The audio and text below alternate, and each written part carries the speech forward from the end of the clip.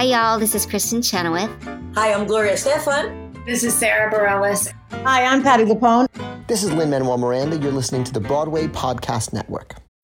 When you need mealtime inspiration, it's worth shopping Kroger, where you'll find over 30,000 mouth-watering choices that excite your inner foodie. And no matter what tasty choice you make, you'll enjoy our everyday low prices, plus extra ways to save, like digital coupons worth over $600 each week. You can also save up to $1 off per gallon at the pump with fuel points. More savings and more inspiring flavors make shopping Kroger worth it every time. Kroger, fresh for everyone. Fuel restrictions apply.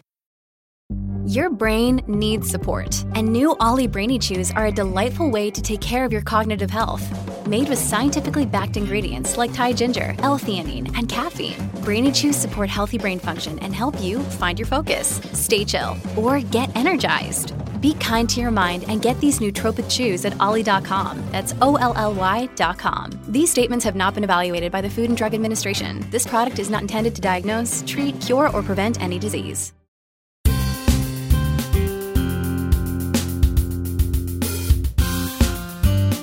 Welcome to Stagecraft, Variety's theater podcast, bringing you backstage and behind the scenes with the stars, creators, and insiders on stage, on screen, and around the world. I'm your host, Gordon Cox. On this episode of Stagecraft, I'm talking to Robin DeJesus. The actor is someone New York theatergoers have known for many years now, particularly after his breakout turn as Sonny in the original production of In the Heights. That performance earned him a Tony nomination, and since then, he's been nominated for Tonys for La Cage aux Folles, and, most recently, for his performance as Emery in the starry 2018 revival of The Boys in the Band. He reprised that role in Netflix's film version of Boys, and this season he's back on Netflix and in the Film Awards conversation for Tick, Tick, Boom, the movie adaptation of the Jonathan Larson musical, directed by In the Heights and Hamilton creator Lin-Manuel Miranda. Now DeJesus is in the virtual studio with me to talk reuniting with Miranda, honoring his ancestors, and living through the setbacks that kept him humble. Hey Robin, thanks for being here with me. Hey, what up, Gordon? How you doing? I'm good. I wondered if first we could talk a little bit about your journey to where you are today. I feel like you're someone who regular New York theatergoers like me, like we know you from the roles you play, but we don't know as much about you, Robin, as we might. And so I wonder if we could just start off talking a little bit about how you came to theater and performing. Yeah. Theater came to me in high school, the summer between my 8th grade and freshman year. I always wanted to be a singer, wasn't very talented. Middle school came and puberty came, and suddenly I knew how to match pitch. And so that I was like, all right, I guess I know how to sing now. And I love the attention that it got me. And so I joined the church choir, the school choir. And my 8th grade year, we did a 15-minute skit version of Grease. Mm-hmm. I was basically Kenickie. a 15-minute, you said. A 15-minute version. Okay, yeah, it's a quick one. Chopped up. Yeah, that was it. 15-minute skit. There's not enough time for anything else. Yeah. And Noel Senna, who did shows with me, and he would do shows in a local community theater that also gave classes. Yeah. He knew of another community theater in the town next door. And this is in Connecticut. You're from Connecticut, yeah? I was born and raised in this sort of. I was born and raised in Fairfield County, which is a pretty bougie county in Connecticut. Yeah. My specific town was also a factory town, so there's a portion of it that was bougie, and there's a portion of it that was super duper working class, and a lot of Black and brown folks as well. My high school was 53% majority, so it was a minority majority high school, which you wouldn't expect. And it was also, it had a pretty decent arts program. So by the time my freshman year came around, Noel Senna said, "Yo, do you want to audition for this production of Grease?" And I went to this community theater audition. I got in the ensemble, and I loved it. I loved it so much that the bullies didn't bother me, because I was like, I don't care who you bullies are in this rehearsal, because I'm living my life. And I clocked the power in that. I clocked how good that felt, and the addiction began. Okay, yeah. And what you actually just, my next question was going to be what you sort of got out of, like what performing and what theater gave you that you didn't have before. But it sounds like that's what it was. It was multiple things. It was attention. It was something to be good. It was something I was finally good at. It was something I felt passionate about. It was something that when I was learning about it, it didn't feel like learning. I just was like ravenous. I'd go to the library and I'd pull out, I think you were allowed to pull out a max of 12 CDs, and I'd get 12 cast recordings and read the synopsis and then reread it while listening to the score. And if I could get a hold of a script, I'd read that. I was just like, I geeked out. I devoted myself to it. And the thing about my family structure was that my parents came to the U.S., to the mainland, because they're from Puerto Rico, and that is the U.S. Right. But, you know, Puerto Rico being a colony, you're oftentimes very limited on what you can do there economically. And so my parents came stateside, and their goal always was to build a house in Puerto Rico and to return. And the thing about acting was, it was the first thing that competed with my love of Puerto Rico, because my whole childhood, it was all about the family. We bought this house in Connecticut, but we were going to sell it and build a house from scratch in PR, and everyone was going to just be happy there for the rest of our lives. Yeah. But when theater happened, it was like, I can't do this there. Yeah. It was the first thing And your first film was Camp, which came out in 2003, but that was pretty early in your, like, how did you go from the community theater that you were talking about into professional acting? Yeah. So, you know, I did a bunch of shows in high school. I was crazy. My poor parents just driving me to all those rehearsals, because I would be in church choir, school musical, and then the community theater. I would sometimes do 2 shows at once, and just like bouncing around everywhere, learning music all the time. But I was living. And the theater school that I went to in high school, the teacher who ran it in the summer would run a summer camp in Greenwich, Connecticut. And we had a parent of a student there who was the standby on Broadway in Aida for all the older white men in the show. Neil Ben-Ari. And Bernie Telsey, the casting director, also the casting director of Tick, Tick, Boom, by the way. Yeah. Love you, Bernie. Bernie said, Neil, don't you have a daughter who sings? And he was like, yeah. And listen, I'm trying to cast this independent film called Camp. We need kids that are non-union, because now the movie's going to be non-union because of the budget.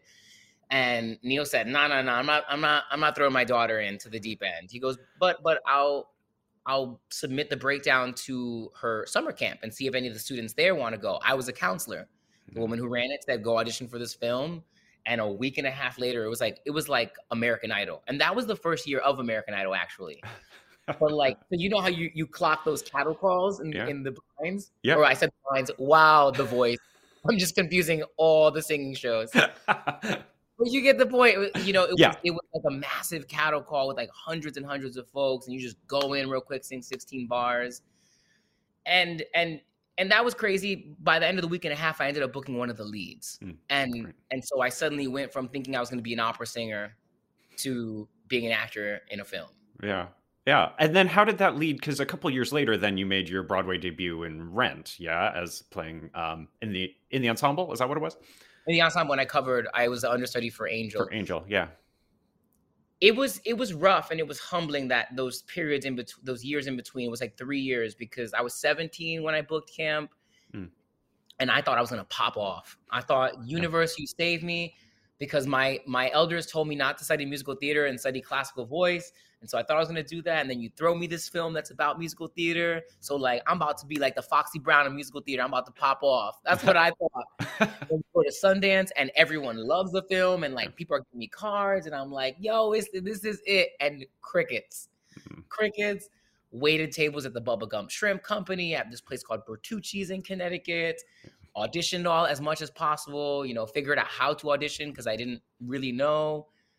And then this weird thing happened where I saw Carolina Change, and I thought it was so brilliant and so beautiful, and just that it mattered so much. And I knew that a lot of what I had been focusing on was fluffy material. And there was something about that show that just tethered me and said, now you want to create art. You want to do what they're doing. Go back to school and study this. I didn't get to go back to school, P.S. But here's what did happen. I moved back to Connecticut. I thought I was going to leave the business after 3 years of auditioning. I was tired of being broke. And my only credits were camp. I had done readings. That was it. Camp was my only credit. So my friend calls me one day and says, yo, you need to audition for this musical I just saw a reading of called In the Heights. This guy named Lin-Manuel Miranda wrote it. No one knows him. He listed off the cast. You need to be in this show. And so I just kept an ear out for it. I'm in Connecticut, waiting tables. And one day I noticed on the Union website that they're having auditions for a reading of it. So I call up my agent and say, yo, can we make this happen? Can we figure out how to be in this show? I heard it's great. I'm going to go to college, but I would love like one more thing to do before I go to school and focus on my studies.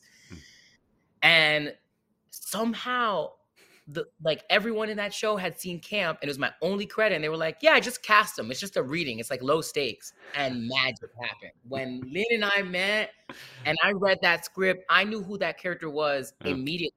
And we didn't even get to read the script because the script they wouldn't allow us to read the script. You had to agree just based off of the creative team and the synopsis. And so I went with it. And that summer changed my life because I made so many lifetime friends that have been so good for my mental and creative health, right? But also that summer was where I met the producers of In the Heights, who are Jeffrey Sellers and Kevin McCullum. And Joe Furman was there too because she was producer in The Heights. Yeah. But Jeffrey Sellers and Kevin McCullum are the producers of Rent. They sure are. So that was July. November comes around and I get a phone call to say, do I want to audition for Rent on Broadway as the understudy for Angel? My only two credits are Camp and In the Heights, the reading. Yeah. And the musical director of Camp was Tim Wilde, the musical director of Rent, and the producers of In the Heights were the producers of Rent. Right. So I still had to go in and kick ass and kill the audition, but being a good person and knowing people really helped me make my debut. Right. Yeah. And then we'll talk a little bit about your journey with Lynn from In the Heights into Tick, Tick, Boom, and then but more recently on Broadway you did The Boys in the Band first on Broadway and then for the film. Was that role particularly meaningful for you? Was that a play that meant something to you before you did it? Yeah, it's funny. When I was in middle school or high school, I remember one day turning on the TV to a random channel. It was probably Turner Classic Movies because I used to love that. I used to love watching that channel. And I noticed these dudes dancing the Heat Wave and they seemed kind of gay. And it felt like a period piece. And I thought, whoa, I didn't know this existed. Gay folks in a period piece? Like, was this allowed? And then I thought, change the fucking channel before mom or dad walks in. They catch you watching these homosexuals. Because they're going to know. And so I changed the fucking channel as fast as I could. But I never knew what movie that was. Yeah. And years later, I knew of the production off-Broadway. There's an immersive production. Yeah, right. To play the boy. Yeah, the Transport Corps, I think, did it. Yeah, exactly. Yeah.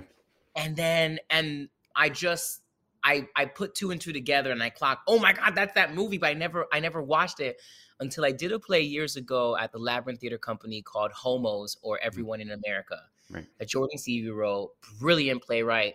Fucking brilliant play that needs to be redone. Also, I want to make the movie version. So a producer out there wants to make it, hit me up. But there was a reference to it. And that made me go, oh no, you need to sit down and really watch this movie. By the last month of the run of that show, Joe Mantello emailed me and said, yo, you want to do a reading of The Boys in the Band? Wow. Yeah. And so what was it like recreating that role for a film context, like sort of recalibrating your performance? That's a whole before too, because I didn't answer that one. Yeah. I realized I gave you the setup and not the punch. Yeah. Emery, and it's a lot like Michael too, or it is not like it. Michael, is. the role you play in Tick, Tick, Boom. Tick, Tick, Boom. Yes, thank you. Emery in Boys in the Band and Michael in Tick, Tick, Boom are in many ways an insertion of my ancestors into periods that have deleted them. So much of gay history is told from a white gay perspective, and it especially with HIV stories as well. And so when I think about my queer elders, I never got to meet them, or not many of them, because they either died or they weren't preserved in narrative form. And so there's, to me, that I feel so blessed that I get to just go, look, you existed in this time. And that's what's really important to me about those two characters. With Emery, what I loved about him was that I got to trick everyone into thinking, oh, look, this is what Robin always does. The over-the-top, effeminate character that for some reason people tend to think is just fluff and whatever. And then I get to have that moment where I give you like an 8-9 minute monologue. And I had never been given that opportunity. And so I knew that there was potential for that character to sucker punch the audience. With Michael, I knew that I could play the complete opposite of Emery, that I could show someone who was subtle, nuanced, and tethered in a completely different way. And so that's what I was trying to do with those characters. I'll have more with Robin right after the break.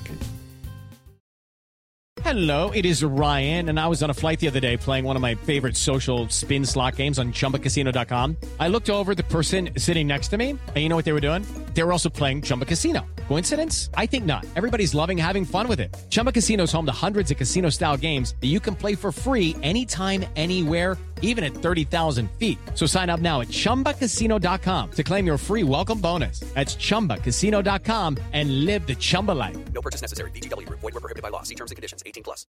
Lucky Land Casino, asking people, what's the weirdest place you've gotten lucky? Lucky? In line at the deli, I guess? Aha, in my dentist's office. More than once, actually. Do I have to say? Yes, you do. In the car before my kids' PTA meeting. Really? Yes. Excuse me, what's the weirdest place you've gotten lucky? I never win and tell. Well, there you have it. You can get lucky anywhere, playing at LuckyLandSlots.com. Play for free right now. Are you feeling lucky? No purchase necessary. Void where prohibited by law. 18+. Terms and conditions apply. See website for details.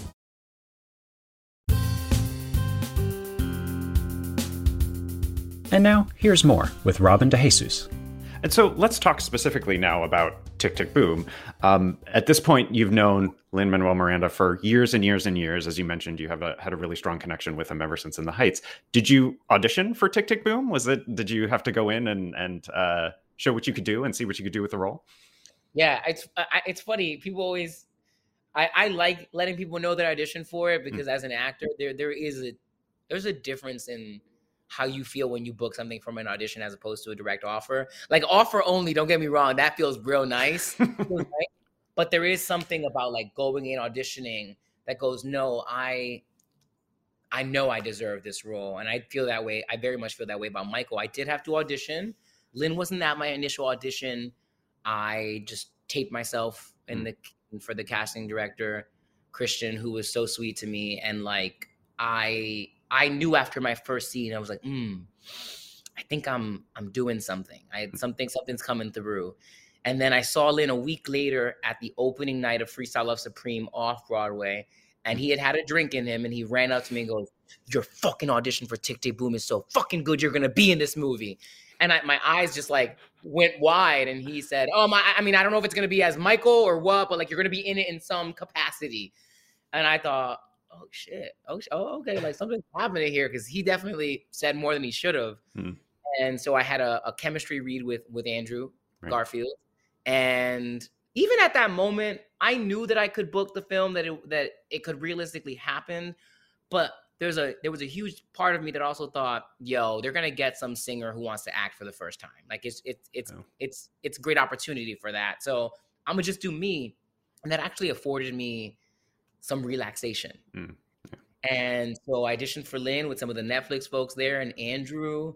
And I remember Andrew even like improv'd at one point, and I was like, oh, we're doing this? Okay. Like just got so nervous, but then there was something immediately that said, nah, surrender. Like just give in. And I couldn't read Andrew fully, but when I left, he gave me dap. He gave me the high five and shoulder, you know? And there was something about the way he gave me dap where I thought, okay. And then like a couple weeks later, coincidentally, I was at a wedding in White Plains, which is where my character is from in the movie. Yep.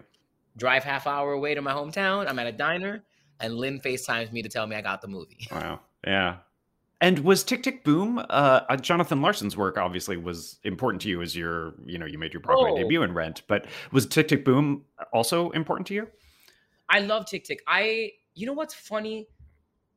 I didn't embrace all the meat that Tick, Tick had. I love that score. I listened to it all the time.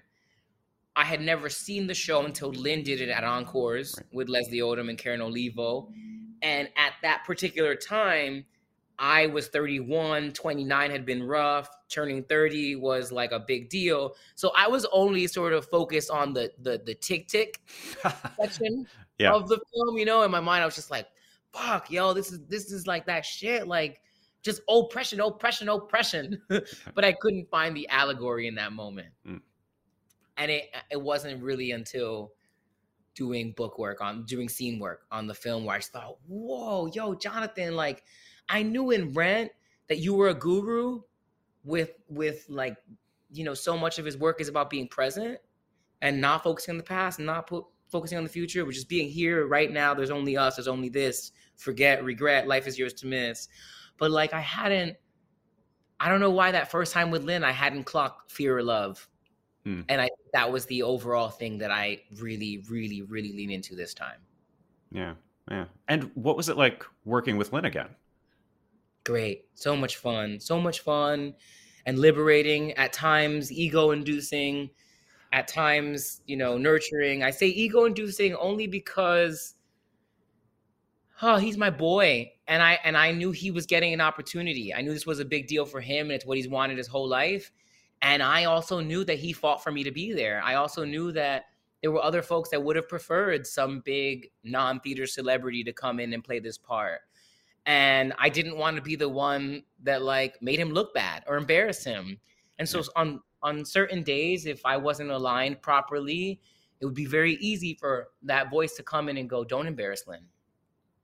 Don't. And if I could pull myself out of it, then great. But if I couldn't, it was a bit more of a dance. But I will say this, Lynn never confirmed or affirmed any of that. If anything, his joyous way of being would remind you, like, there's no time. This is not the place for that kind of thinking. Yeah. Like, we're here to play, have fun, and work. Yeah. Did you get a sense of reuniting with Lynn on a project after a certain number of years, how you had changed as an actor and sort of how your process had changed? Well, yeah, because even for Lynn, like, it was a shock. Sonny was such a big character and In the Heights, but he'd only seen me do big characters. So when he saw my audition tape, the thing that really got him initially was that I was nuanced and subtle. Right. And I remember he clocked it one day. He goes, I was just shocked. I didn't know you could do that. I mean, of course I knew you could do that. And he got all nervous. He's like, I was like, no, it's cool. He goes, but I hadn't seen you be able to do that. And so that was just like, it was like a whole new room opened up. And that's the other cool thing about working with Lynn is like, I know my friend is brilliant. I've seen Hamilton. I've worked with him in Heights. I've seen what he's like when he's creating from the ground up. But sometimes, the extraordinary is my ordinary. And so I'll forget. But seeing Lynn as a director made me go, oh my God, my friend is so fucking brilliant.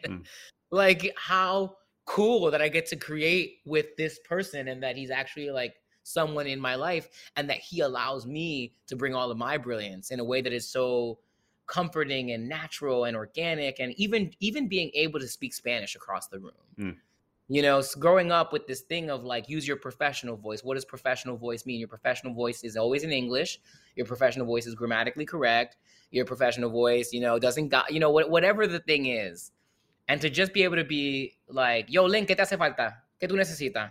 Okay, yo te ayudo. Like, and not fear, not even question whether we're being judged. Actually, just like give zero fucks and be liberated. That level of comfort is what we, of all demographics, should have. Yeah. And of course, you were filming the majority of this movie during the pandemic. I feel like Tick, Tick, Boom was one of the first projects, at least that I was aware of, a lot of theater folks, shooting this film and, quarantining and doing all this stuff in order to shoot safely. How did that sort of affect the mood on set for you and the experience overall? Dominic, my bestie again, he's the one who gave me the perspective, because it's At first, it was shocking that it took this many people to make the movie, to make the movie in a pandemic, just clocking like all the nurses, all the tests, the 3 questionnaires a day, the zones, because you have different zones on set require different amounts of PPE. And like when you're in the red zone, the main zone that's for the actors, that's the only place where masks can come down. And in each one of those zones, there's a COVID compliance officer. And so there's just like, it's everywhere. The necessities that you now have because of COVID are ever present. But Dominic, like my second day back in rehearsals, said something about, it's a privilege to be working right now. And for whatever reason, I hadn't clocked that. We were one of the first films to come back, and Netflix did have their eye on us because we were the first film to shoot the bulk of their content in a pre-vaccinated pandemic world. Yeah. And that meant that all eyes were on us because our success could help determine the success of every other project that came afterwards and who would get a green light. And so there was a responsibility there to get it right. And I think once that math added up for me, it was really beautiful to take in all the COVID compliance officers because I knew those were the people that had our back, that were helping us do this thing, that were helping us tell this story, that were helping us stay working, and that whatever was happening between us and those relationships would allow other people to work. Right. Yeah. And create. So it was humbling. It was actually what it was. Yeah. Michael, the character you play in Tick, Tick, Boom is someone who gave up acting, was an actor, gave up acting to work in advertising and found fulfillment there. Was there ever a point, you talked about at one point wanting to go back to school to study acting and performing. Was there ever a point in your journey when you wanted to throw it all in and go to advertising or whatever the other thing would be? Yeah.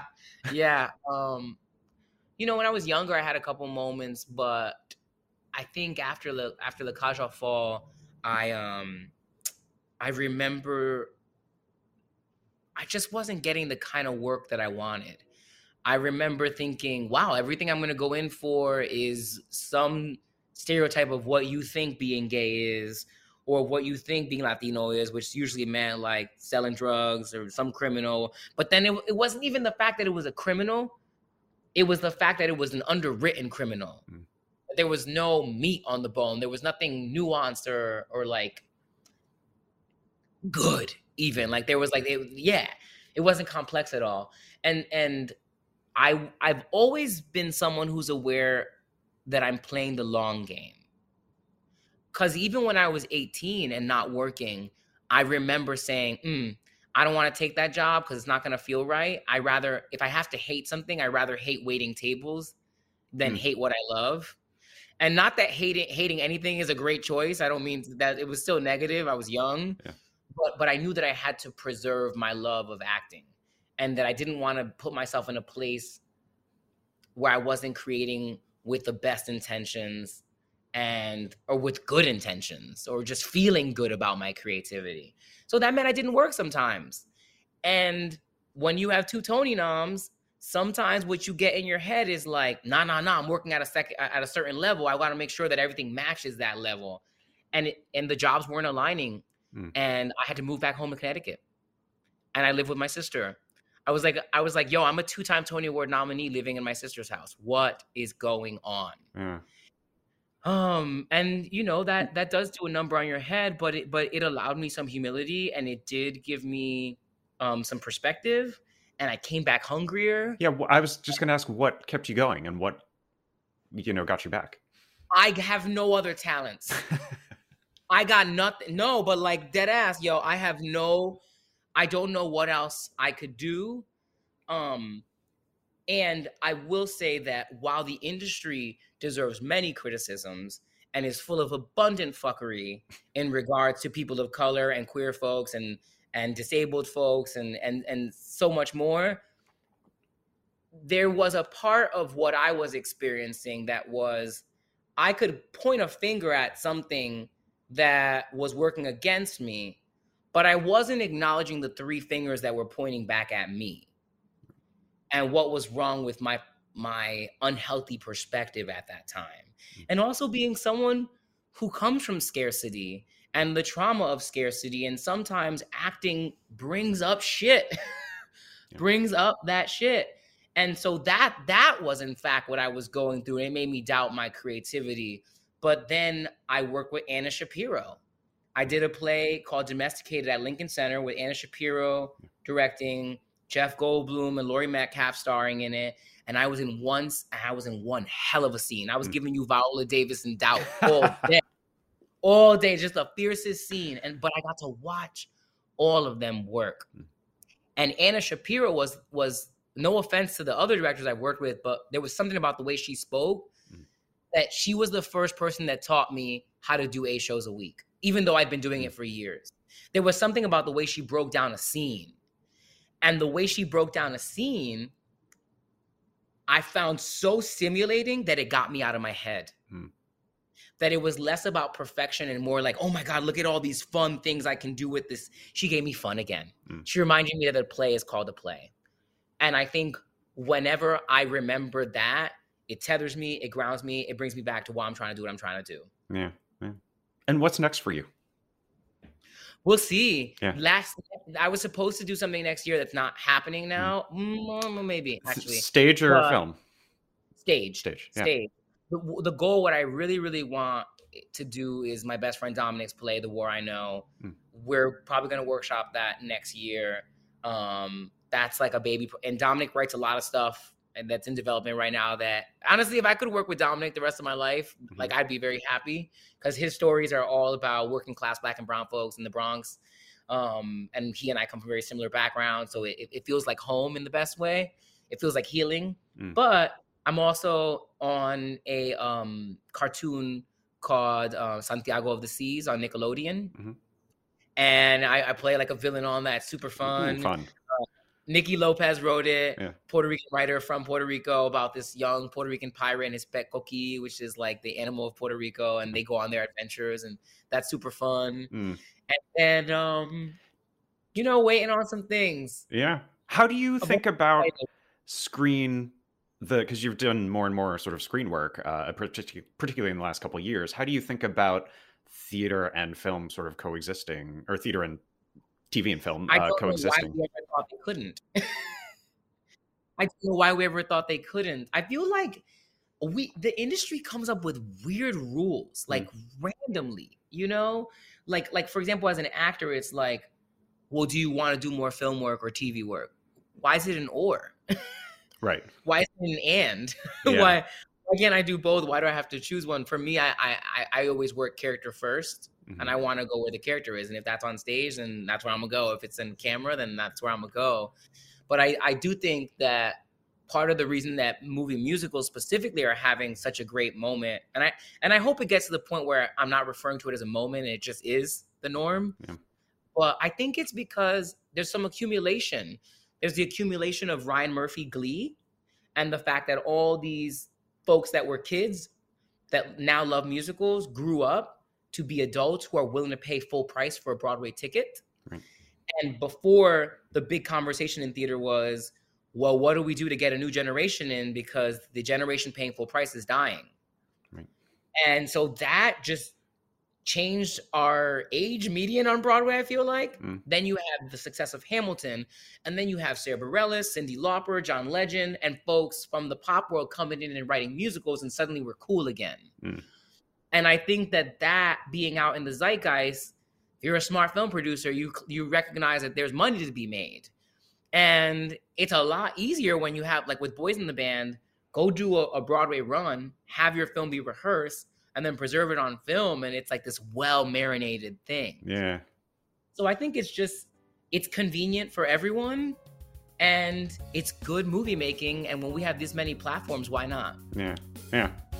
Well, we look forward to seeing more and more of you on stage and on all the screens. Thank you, Robin. Thanks for chatting with me. I appreciate it. Pleasure. Blessings. That was Robin DeJesus, now appearing in the Netflix films Tick, Tick, Boom and the boys in the band. If you like what you're hearing on this and other episodes of Stagecraft, I'd really appreciate it if you took the time to rate and review us wherever you listen to podcasts. It really helps us grow our audience of folks who love theater as much as you and I do. Or tell a friend about Stagecraft, or give us a shout out on social media. Find past episodes and subscribe on all the pod places, including Spotify, Apple Podcasts, and on the Broadway Podcast Network, which is a great place to find more theater for your ears. I'll be back in 2 weeks with another new episode. Until then, find me on Twitter at gcoxvariety. Thanks for listening, and see you at the theater. Hey, it's Leslie Odom Jr. here on the Broadway Podcast Network to tell you about the Rise Theater Directory, a program of Maestra Music. Rise is a national online resource designed to connect and empower backstage and administrative and creative theater professionals from underrepresented backgrounds. If you work or aspire to work in the theater community, this can help you find your next project. And if you hire theater professionals, search the Rise Theater Directory to find your next team. Create your profile now and get more information by visiting risetheater.org. That's theater with an RERISETHEATRE.org, because only together we rise. Okay, round two. Name something that's not boring. A laundry? Ooh, a book club. Computer solitaire, huh? Ah, oh, sorry, we were looking for Chumba Casino. That's right, ChumbaCasino.com has over 100 casino-style games. Join today and play for free for your chance to redeem some serious prizes.